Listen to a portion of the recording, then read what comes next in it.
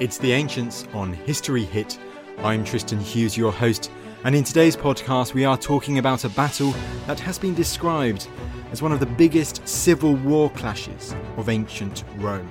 Now, this occurred at the start of 197 AD or CE, whatever takes your fancy. The traditional date, I believe, is the 19th of February, and this battle occurred near the modern city of Lyon in France, the Battle of Lugdunum, fought between the forces of Septimius Severus on the one hand and his great foe Clodius Albinus. Now, to talk through this titanic clash, the background and what happened during the battle and its aftermath, I was delighted to be rejoined by Dr. Jonathan Eaton. Jonathan has been on the show once before to talk about 69 AD and the rise of Vespasian, so it was great to get him back on the show to talk through the titanic clash of the Battle of Lugdunum.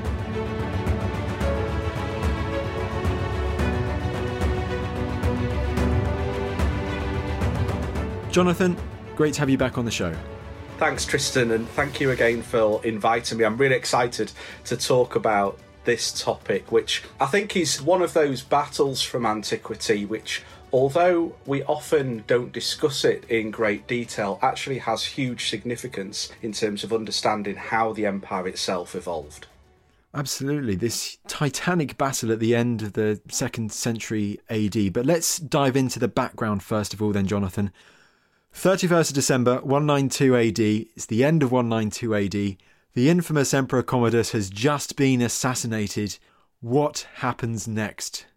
It's a time of huge instability in imperial Rome, and throughout Roman history, and since the dawning of the empire under Augustus, the peak crisis periods have always been when a dynasty comes to an end, because at that moment it throws into the open the relative challenges and paradoxes that exist within the imperial system.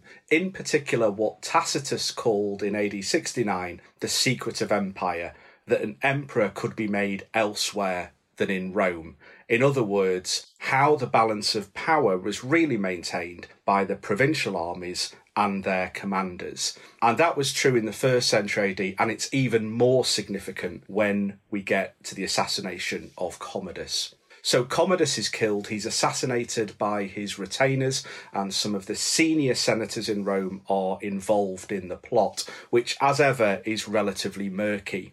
In the background, as news begins to seep out that the emperor has been killed and there is a lack of a clear successor, a politician named Pertinax approaches the Praetorian Guard, who act as the elite military force in Rome, providing security for the emperor and the imperial family, and secures their support on the basis of a financial donative which is given to the troops. That's sufficient to allow him to become emperor, the first of 5 emperors that emerge during 193 AD. But Pertinax is in a very, very difficult position, really for 2 reasons. First of all, his sole claim to legitimacy is the support of the Praetorian Guard, and the Praetorian Guards are driven by money at this stage. Secondly, he doesn't have the full support of the Senate because of the lack of legitimacy in his claim. And thirdly, his whole approach to taking power has completely ignored the provincial army commanders and the views of the armies scattered across the perimeter of the empire. So Pertinax doesn't actually last long. In fact, he loses the support of the Praetorian Guard relatively quickly. And that's because he begins to make policy changes which appear to begin to limit the license that the Praetorian Guard has as an elite military unit. And very quickly they begin to turn against him. Rome at this stage is a political melting pot. Different aspects of the populace are supporting different candidates for imperial power. The city is rife with rumour around which provincial commander might choose to seize power. Pertinax tries to shore up his support with the Guard, but in reality he has already lost it. And despite a public appeal for their loyalty, they kill him in the centre of Rome. At this moment in time, there is no clear successor, And in one of the occasions, one of those pivotal events in Roman history, which is seen as a low watermark in terms of scandal and bad behaviour, the Praetorian Guard hold what is described as an auction of empire. Essentially, two rival politicians, Sulpicianus and Didius Julianus, bid for the support of the Praetorians, literally by putting bids forward as to how much they would pay each Praetorian for their support. Didius Julianus is the senator who wins. He makes a winning bid of about 25,000 sesterces per Praetorian, which is a small fortune, and that's enough for them to declare him emperor. But all of this, of course, is taking place solely in Rome, and the balance of power by the end of the 2nd century has moved to the provincial armies, the legions and the auxiliary forces scattered along the perimeter of the empire. For these troops, of course, the opportunity to elevate their commanders to imperial power is a real bonus, because it opens up for them the opportunities for promotion, for financial benefits, perhaps even for a transition to Rome itself to join the Praetorian Guard or other units within the city.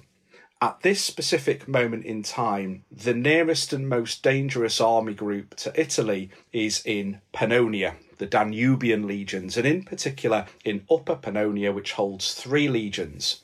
The governor of Upper Pannonia is a man named Septimius Severus.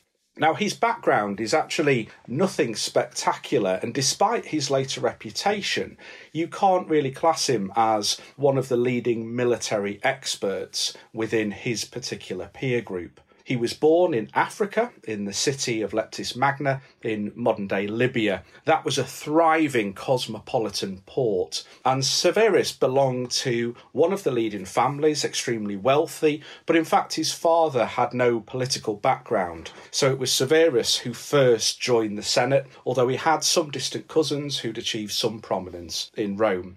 He joined the Senate under Marcus Aurelius, but interestingly, given what everyone's going through today, it was actually thrown off track by the Antonine Plague, which struck Rome and the provinces between 165 and 180, and as a result, he wasn't able to secure the posts in the provinces or in Rome that a young senator normally would, so he moved back, actually, to Leptis Magna. After the plague had played out, there are obviously a number of vacancies within the Senate and within the provincial commands, which meant his career could then take off. And later in the reign of Commodus, he was given the governorship of Upper Pannonia. Now, that in itself was quite interesting, because usually to take control of that particular posting, you would need to have military experience, usually on the northern frontier. Severus didn't have that at all. He'd commanded one legion in Syria, but that was about it. So it's very likely that his commission in Upper Pannonia was based on his contacts within Rome, particularly the court of Commodus, and potentially individuals who came from Africa similar to himself. So 193, as all of this chaos takes place in Rome, Severus is sat in Upper Pannonia with a battle-hardened force close to Italy. He makes the decision to seize power and is supported by the Danubian legions. They themselves are very closely connected to the German legions, that Rhine-Danube frontier, of course, being one of the peak areas of military deployment within this particular period. And Severus marches on Rome. He's able to take Rome on the basis of the strength of those legions. And although we often focus on the Praetorian Guard, the Praetorian Guard dominates Rome from a military sense, but it doesn't have the experience or the numbers to be able to face down the provincial armies. So as Severus is heading towards the city, it's very clear that Julianus can't hold out. He does do his best to prepare the city for a siege, but our contemporary accounts make it out really as a complete farce. So we know, for example, that he recruited elephants that were used in the games at Rome and tried to use them to erect towers, but it all went completely wrong, and the elephants were simply not war animals. So as a result, as Severus approaches, the regime of Julianus collapses and he himself is killed. Severus is approaching Rome, though, as a war commander, not as a senator, and that's very clear in terms of his intention to see the city as hostile territory. So we're told that as he approaches Rome, he is constantly guarded by 500 to 600 men who notoriously always keep their armour on. In other words, everyone's keeping bulletproof vests on all the time. Senators who stream out of the city to see him are searched by those guards. It's very, very high pressure, high tension. As Severus reaches the city, he asks the Praetorian Guard to parade outside the city in their dress uniform, leaving their weapons within the city. They, of course, comply with their new emperor. They have very little choice, but it's a trap. And what Severus does is essentially disband them, ordering them to leave the city and head away from Rome itself. This allows him to replace the guard with his own troops, and this changes the fabric of the city of Rome, because the Praetorians were usually recruited from Italy, but now they're troops from the Danubian frontier, demonstrating a complete takeover by Severus that this is very different from what occurred previously. Now, as Severus begins to occupy Rome, he hears news from Syria that the governor of Syria has been elevated to the imperial throne by the Syrian legions. The governor was known as Pescennius Niger, and Syria was the second military hotspot in the empire. It held a large number of legions and other units. It's a real threat to Rome. In particular, the Syrian legions have the ability to secure Egypt, which was the granary of the city of Rome in terms of sending grain ships over. So there's a high level of risk. Severus realises he needs to head east, he needs to deal with this threat, but doing so opens up a closer threat in terms of the northern provinces close to Italy, and in particular if another governor makes a move on the city of Rome, repeating exactly what Severus did. So what Severus chooses to do is to take the governor of Britain, Clodius Albinus, and offer him essentially the role of Caesar, i.e. the designated successor to Severus. This binds Albinus and the British legions to the Severan cause, and it means that Severus protects his rear as he heads to the east to deal with Niger. He is successful, and his forces defeat Niger in the field. That means that Severus now controls the east as well as the western provinces.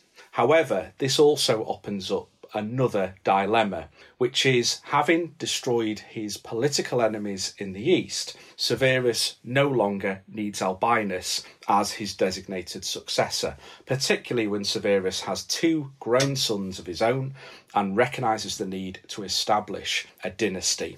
So as Severus gradually heads back to Italy, he announces that his oldest son will be designated as his successor. Albinus hears this and moves his troops from Britain over to Gaul to prepare to face Severus at the showdown, which will be the Battle of Lugdunum. Now, Jonathan, just before we keep going on that, let's just focus a bit more on Clodius Albinus in particular, first of all, because he's this really astonishing character. You mentioned how Severus is originally from North Africa, and Albinus is too. Yeah, that's correct. What we've seen during the 2nd century of the imperial period is how, as Rome has grown and the provinces have been established, they've been closely integrated into Rome, that actually provincials begin to rise in the imperial hierarchy, achieving even greater prominence. This really began with the Emperor Trajan, who was the first emperor to be born in a province and to be closely identified with a particular province. But in reality, Trajan belonged to an Italian family which had just been established there. Whereas in the 2nd century AD, we see a greater number of key figures in the imperial administration who are promoted on the basis of talent rather than their connections within Rome. Some of this is a result of what's happened in the mid to late 2nd century AD, not just the Antonine Plague, but also the wars that have been waged on the northern frontier, which have depleted some of the ranks of the imperial administration. Albinus has the governorship of Britain, and Britain is increasingly significant, first of all because the number of troops that are based there. There's 3 legions and there's a significant number of auxiliary units as well. So even though it's on the periphery of the empire, it has a high concentration of military forces, and they're within striking distance of Gaul and subsequently Italy. Secondly, there were very close relationships between the troops in Britain and those on the Rhine frontier in particular, because often reinforcements would move both ways according to where particular trouble took place. So in choosing Albinus as his initial successor, Severus made a very, very smart move, because it meant that he gained control, initially at least, of this concentration of imperial power in the north, which meant that other governors wouldn't make a move against him whilst he dealt with the trouble in the east. It's very clever, and it makes, I guess, perfect strategic sense when you look at it. But Severus, as you said, he's defeated Niger in the east and he's coming back, and this is quite a ruthless betrayal of Albinus, isn't it? He's secured it and then he's basically cut off the agreement by naming his son as the heir. And so, as you say, Albinus, he comes over to Gaul. How does the campaign progress? Because, as you also mentioned, Albinus, he's not just a usurper with a few amount of troops. He's got a lot of troops with him because of his control over Britain. That's correct. So what we're building up towards is one of the major clashes of imperial forces in a civil war sense within the 1st and 2nd centuries AD. Albinus's move is to position his troops in Gaul, and in particular at Lugdunum. Lugdunum, modern-day Lyon, is an incredibly important city in the Roman world. It acts really as a de facto capital of the Gallic provinces, so all of the information, the money that flows through those provinces does so through Lugdunum. There's also an imperial mint there as well. So since the very start of the Julio-Claudian dynasty in the 1st century AD, this has been seen as a strategically important location. Albinus also brings on board to his cause the legions from Spain. So he's building up a coalition, but what he doesn't have are the troops from the Rhine and the Danube, which remain loyal to Severus. What's going on in Gaul at this moment in time is really considerable chaos in terms of how these different factions are manoeuvring against each other. We know Albinus is on the move. He's positioning his troops at Lugdunum. Rumours are thriving around where Severus is, how fast he's moving, who is loyal to him, who is loyal to Albinus. And there's a particular anecdote which I think is really illustrative of what this particular moment in time was like. So there's a story which is preserved by the historian Cassius Dio of a school teacher from Rome called Numerianus. And Numerianus, for very vague reasons, leaves Rome of his own accord and heads to Gaul. When he arrives in Gaul, he claims to be a senator who's been sent by Severus to gather troops on his behalf. Numerianus manages to gather a militia around him, which he uses to fight a cavalry unit belonging to Albinus, and in fact routs them, and manages to take control of a significant fortune which belonged to the cause of Albinus. Whilst this is going on, Numerianus begins to communicate with Severus to tell him where he is, what his position is, the number of his troops, and Severus communicates back, because Severus, of course, is not experienced in the Senate and doesn't realise that Numerianus is not a senator and is, in fact, a complete imposter. It all ends up as quite a happy story, because at the end of this particular conflict, Numerianus confesses that he is not a senator, he is really a school teacher, and he heads back into the countryside for a life of retirement and a lifetime pension that's provided by Severus as a result of his endeavours on his behalf. But all of that gives you a sense of the absolute chaos that's going on. Now, contemporary sources tell us that the Battle of Lugdunum was one of the largest clashes in the Roman world. According to Cassius Dio, who was a senator during this period, he claims that there were 300,000 men involved in this battle. Now, in reality, at this moment in time, there were between 400 and 450,000 troops in the entire empire. So very clearly, the 300,000 is an exaggeration.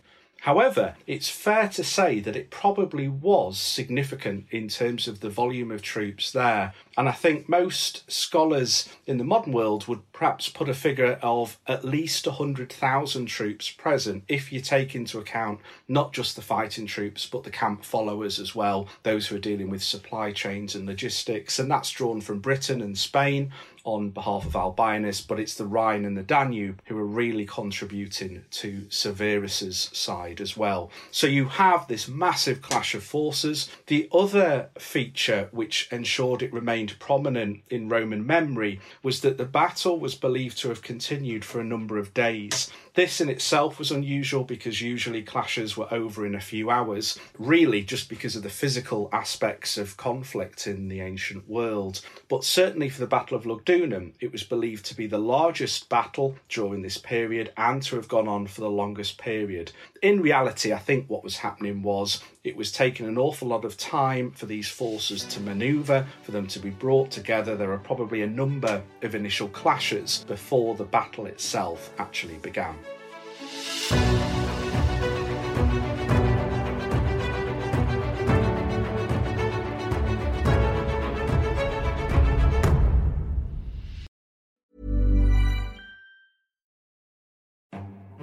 This is After Dark, Myths, Misdeeds and the Paranormal. The podcast that takes you to the shadiest corners of the past, unpicking history's spookiest, strangest and most sinister stories. I'm Maddie Pelling. And I'm Anthony Delaney. Join us every Monday and Thursday and we'll take a look at the darker side of history, from haunted pubs to Houdini to witch trials and arsenic-laced breakfasts. Follow After Dark, Myths, Misdeeds and the Paranormal wherever you get your podcasts. Brought to you by History Hit.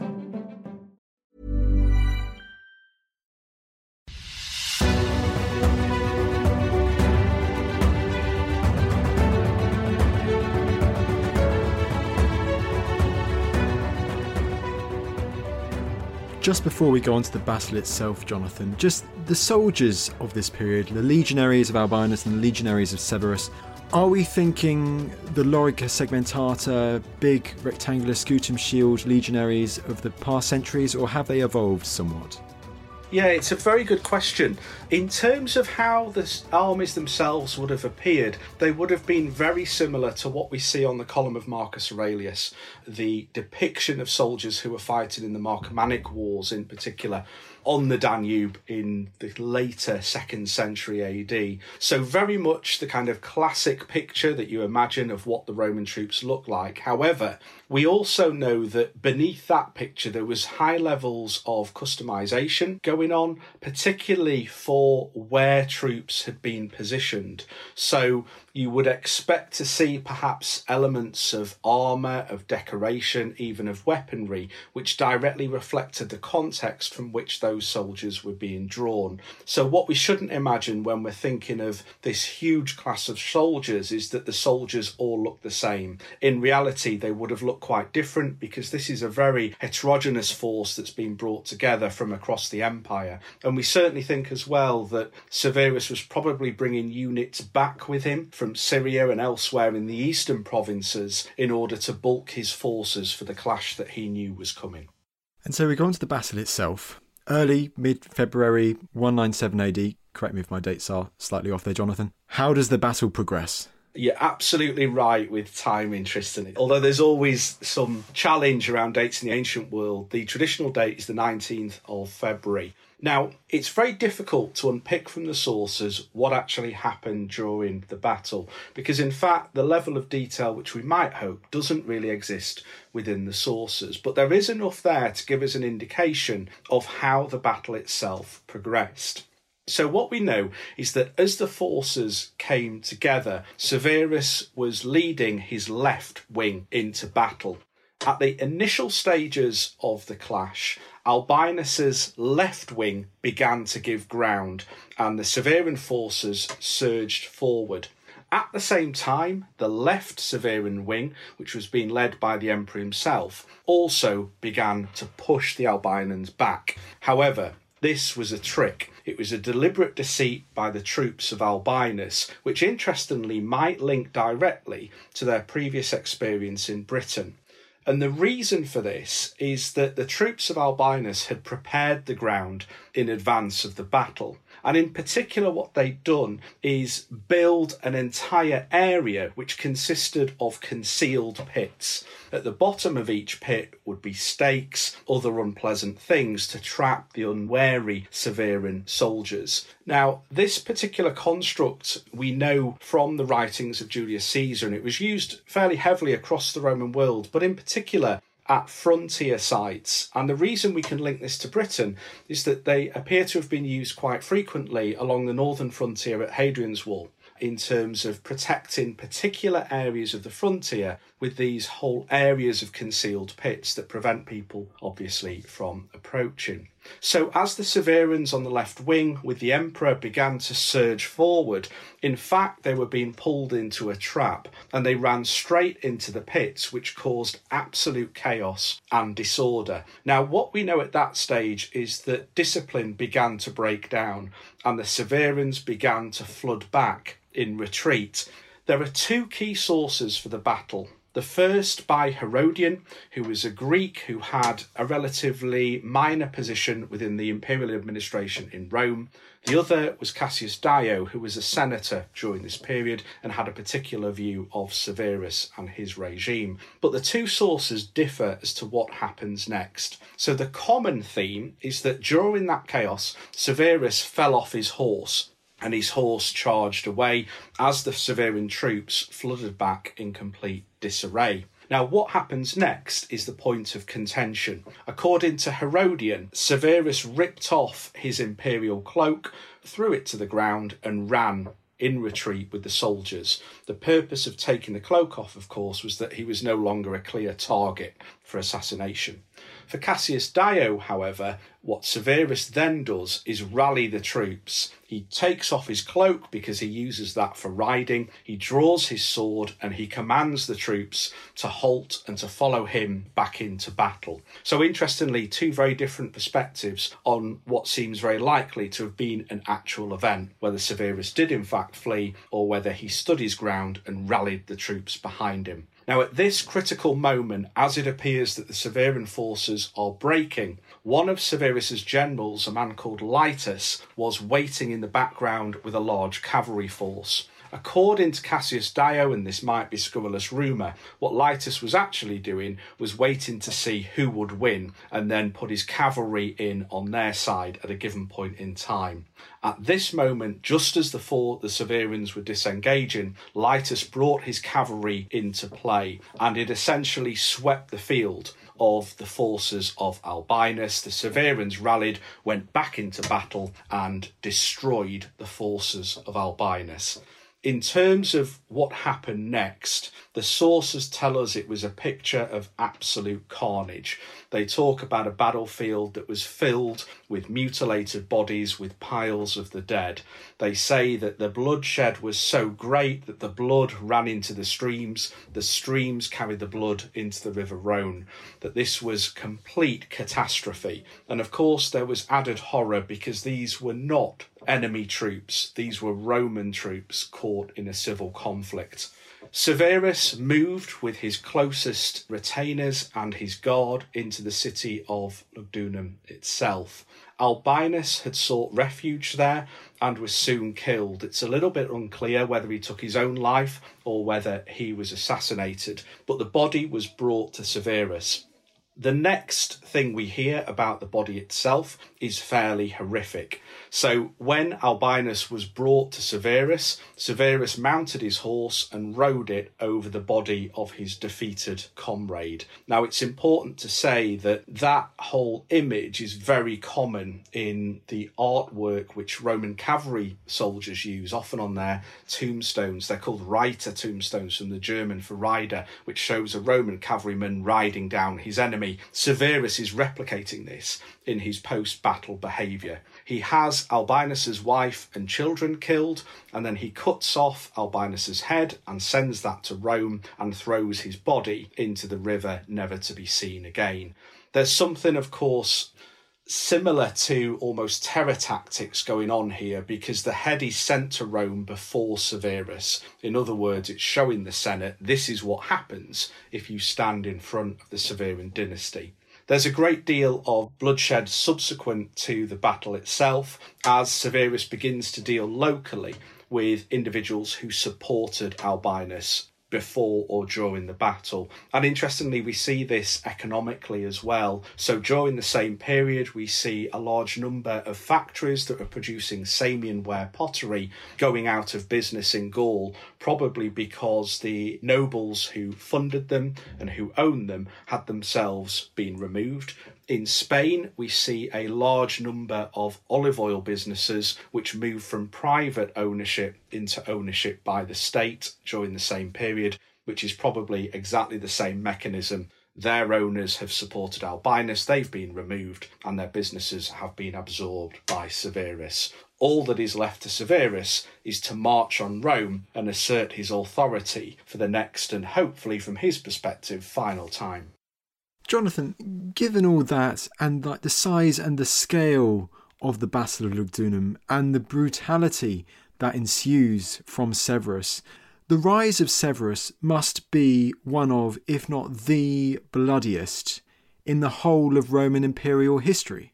Yeah, very much so, Tristan. It really harks back to Augustus and the foundation of the imperial regime itself. What Augustus was able to do, though, was to, over time, almost distinguish himself from the chaos of the civil wars that went before, and instead depict himself as a restorer of stability as opposed to a warlord. Severus is in a very, very different position. He can't separate himself from what has come before. It's unfortunate that most of our sources are written from the perspective of the Senate, and the Senate took a very dim view of Severus for a number of reasons. First of all, because of the violence that was associated with his rise to power, but also his perceived close relationship with the soldiers. And that's something perhaps we'll pick up shortly in terms of how true that close relationship was actually in reality. So as Severus comes to Rome, he has to deal with the Senate, and he's in a very difficult position because on the one hand, an emperor needs the support of his Senate. That's been demonstrated over 2 centuries now. But on the other, the Senate has been filled with individuals who supported rivals for power. So what Severus does is associate himself with the previous dynasty and paints himself almost as a brother of Commodus, a son of Marcus Aurelius. He's bringing back stability. In particular, he also associated himself with Pertinax, who came after Commodus. And the reason for this was that it allowed him to show how the people, the Senate, the former Praetorian Guard had turned their back on an emperor, and in fact had killed him. So it allowed him to demonstrate his role as a bringer of justice almost. When Severus enters the city, a large number of senators are taken into custody. These are those that are perceived to have supported rival candidates for power, and it's over 60 in general. Notoriously, Severus had 29 senators executed very quickly, and this was a figure that the Senate never forgot, that he had turned the hands of violence on the Senate themselves. What they conveniently forgot was he did in fact release over 30 of those that he'd taken into custody. But certainly there was a sense here that Severus was coming in to occupy Rome. He was creating a new and lasting dynasty that would be very different from the period of chaos that had preceded it. And so is this a main way in which Severus aims to cement the new dynasty? Yeah, that's absolutely right. So what Severus does, first of all, is essentially remove all opposition. He's been to the east and he's removed his opponents there. He's then come back to the west and cleansed his opponents there. So what remains really is to establish his dynasty securely within Rome and the provinces itself. And one way he does this is to identify himself and his dynasty extremely closely to the soldiers. Now, this of course is interesting because you'll remember at the beginning of our discussion I referenced that Severus in fact didn't have a significant military background. If you'd looked at him during the reign of Commodus, he wouldn't have stood out compared to some of his peers. But as an emperor, he is almost more closely connected to the soldiers than the vast majority of emperors who preceded him over the previous 2 centuries. And there's a number of ways he does this. First of all, he is, of course, increasing the number of soldiers in Rome who are personally loyal to himself. Not just the Praetorian Guard, but also the other units that are stationed within the city, including the urban cohorts, the vigiles or watchmen. And there's some evidence of the equivalent almost of special forces or spies that he's also bringing in from the legions to serve within Rome. During his reign, he'll make 2 major policy decisions which are transformational for the soldiers themselves. First of all, he institutes a pay raise for the entire imperial army. Now, pay raises were unfrequent and uncommon in the Roman world, and that's simply an economic fact. If you're increasing the salary for every soldier, that's an incredible cost across the entire empire. So the last pay rise had in fact been under Domitian almost a century beforehand, but Severus puts one in to bind the soldiers to himself.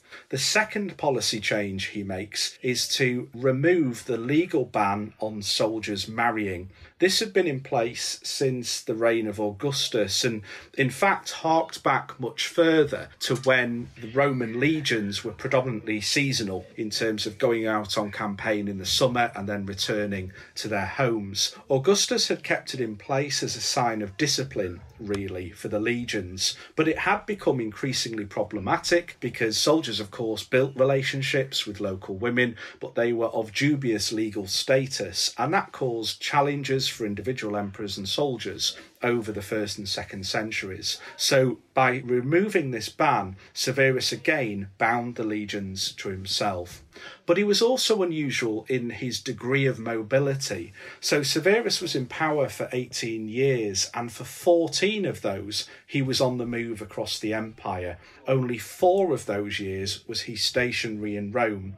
That's completely different to many of the emperors over the previous 2 centuries, who often, as we all know, were centred in Rome and left the provinces to their provincial commanders. What Severus is demonstrating is his personal grip on power, his closeness to the provincial armies, and referencing again that key truth that you might control Rome, but unless you control and command the provincial armies, you can't rule as an emperor. And that ultimately culminates in one of the most memorable quotes I think Severus leaves on his deathbed to his sons. That's correct. According to contemporary sources, Severus told them to look after each other, to enrich the soldiers, and to forget about everyone else.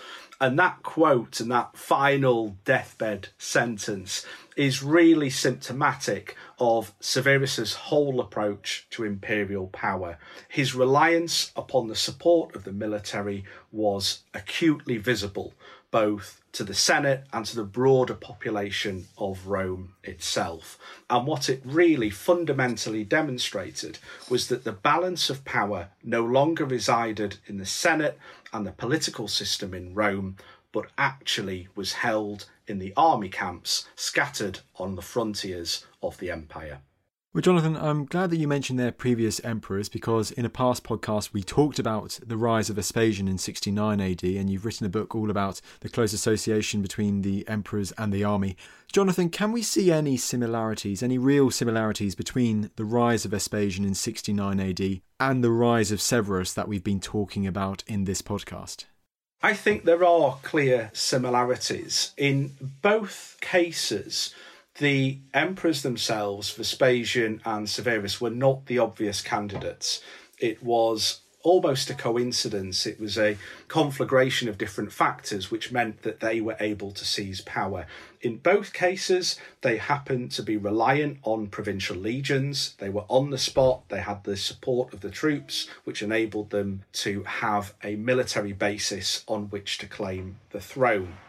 In both cases, they were well positioned in terms of having 2 sons by pure coincidence, which meant that they offered stability as a dynasty, that it wasn't just a single individual who was taking power, but rather a family, and a family that offered stability. But I think the differences are that Vespasian, in a sense, was very keen to distance himself from the violence which was necessary to take power. So, as I talked about in the previous podcast, he delayed arriving in Rome and let his close supporters deal with the opposition and arrive subsequently to all that. So, in a sense, the murders, the bloodletting that was required, the purging of the opposition was handled by members of the Flavian party, but not by Vespasian himself. Whereas Severus was always on the scene. It was him who was driving this. He was there in the thick of battle. And throughout his time as emperor, he always associated himself directly with the army, whereas Vespasian, although his reliance on the army was clear, was far less visible in how that reliance was played out. And Vespasian, in a sense, really reset the imperial regime of the first century back towards what the Julio-Claudian dynasty looked and acted like as emperors, whereas when we see Severus, he really is foreshadowing what would come later in Roman history, both in terms of the geopolitical pressures that the empire was under, the need for emperors to be on the move, to be on the provinces, and the absolute reliance of imperial power on the military forces scattered around the perimeter of the empire. Well, there you go. Vespasian, the victor of the year of the 4 emperors. Severus, the victor of the year of the 5 emperors. Jonathan, just before we go, your book is called Leading the Roman Army, Soldiers and Emperors 31 BC to AD 235. Brilliant. Jonathan, thanks very much for coming back on the show. Great to see you again. Thanks, Tristan. Take care.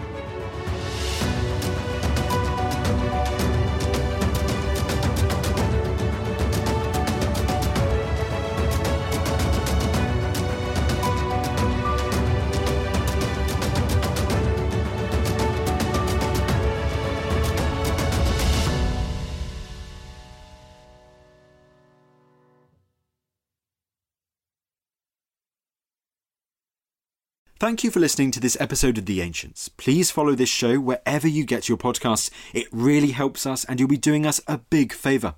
Don't forget you can also listen to all of these podcasts ad-free and watch hundreds of documentaries when you subscribe at historyhit.com/subscribe. As a special gift, you can also get your first 3 months for just £1 a month when you use code ANCIENTS at checkout.